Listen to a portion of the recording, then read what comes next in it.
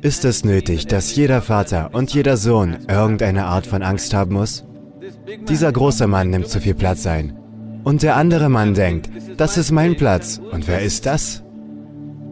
Dies passiert, dass es zu Reibereien kommt und entweder der Jüngere geht oder der Ältere geht. Das passiert auch zwischen Frauen auf eine andere Art. Aber Frauen haben eine Art, ihre Reibereien auf bestimmte Weise zu verbergen.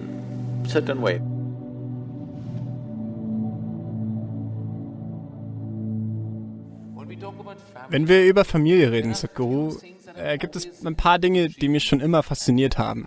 Und ich suche Antworten oder eher Bestätigungen von einer höheren Energie wie dir. Ich habe mich immer gefragt, warum es eine organische Distanz zwischen Vater und Sohn gibt. Warum es immer diese Angst in dieser Beziehung gibt. Und ich bin sicher, dass viele in diesem Saal dieses Gefühl in ihrem eigenen Zuhause und ihrer eigenen Umgebung erlebt haben. Was glaubst du, woher diese Distanz kommt? Weil jede Generation den gleichen Fehler macht. Was bedeutet, sie lernen überhaupt nicht? Wenn wir Familie sagen. Nun ja, in Italien bedeutet Familie Kriminalität. Kriminalität? Ja, die Mafia wurde immer als die Familie bezeichnet. In gewisser Weise ist es also eine Art Kriminalität. Es ist die grundlegendste Einrichtung für den Aufbau einer Gesellschaft. Doch das bedeutet nicht, dass man bei den Grundlagen bleiben muss.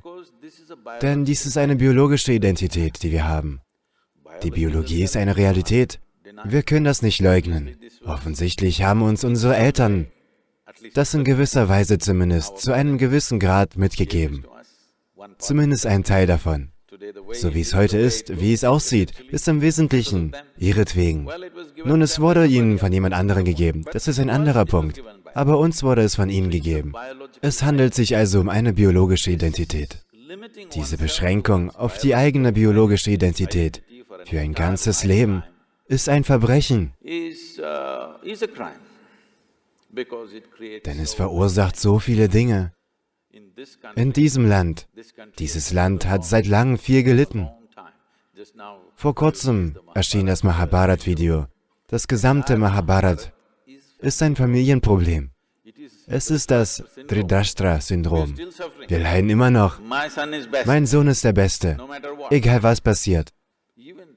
Auch heute noch leiden wir unter derselben Sache. Mein Sohn ist der Beste und er sollte König werden, egal was passiert. Manche Söhne haben das nicht sehr gut hinbekommen. Also Familie ist eine grundlegende Identität, mit der wir geboren werden. Es ist eine wunderbare Sache, wenn du ein Kind bist, denn ohne deine familiäre Unterstützung wärst du nicht das, was du heute bist in vielerlei Hinsicht, okay? Bei allem Respekt und großer Hochachtung vor der Familie. Denn der Mensch wird so geboren, dass er, sobald er aus dem Mutterleib fällt, nicht bereit ist, aufzustehen und Dinge zu tun wie andere Lebewesen. Es braucht eine lange Reifezeit, bis ein Mann zum Mann oder eine Frau zur Frau wird. Es gibt einen langen Zeitraum, in dem die Inkubation durch die Familie sehr wichtig und lebensnotwendig ist. Daran besteht kein Zweifel. Aber du solltest über diese Identität hinauswachsen. Doch viele Menschen wachsen einfach nie über diese Identität hinaus, worunter sie leiden. Und manchmal, wenn sie an bestimmten Orten geboren sind, lassen sie die ganze Nation leiden. Ja. Du solltest da herauswachsen. Als Kind ist es überaus wichtig, dass man mit der Familie identifiziert ist. Aber als Erwachsener sollte man über seine Biologie hinauswachsen. Denn die Biologie ist die grundlegendste Identität. Man muss darüber hinauswachsen. Dies vorausgeschickt, ist es also nötig, dass jeder Vater und jeder Sohn irgendeine Art von Angst haben muss? Es geht nicht um Vater und Sohn. Es sind einfach zwei Männer, die im selben Haus untergebracht sind.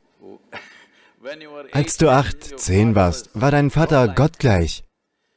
Das Problem begann also, als man 15, 16 wurde, wenn man ein Mann sein will und es nicht genug Platz gibt. Dieser große Mann nimmt zu viel Platz ein. Und dieser Mann denkt, das ist mein Platz. Und wer ist das? Sie können einander nicht als Vater und Sohn anerkennen. Denn jetzt gibt es nicht mehr Vater und Sohn, sondern zwei Männer im selben Haus. Und es gibt nicht genug Platz. Dies geschieht nicht nur in menschlichen Familien. Bei jedem Lebewesen, sei es ein Elefant oder ein Büffel oder was auch immer, im Leben eines jeden Lebewesens kommt es zu Reibereien. Und entweder der Jüngere geht oder der Ältere geht. Das passiert überall, denn es handelt sich nicht um ein Problem zwischen Vater und Sohn.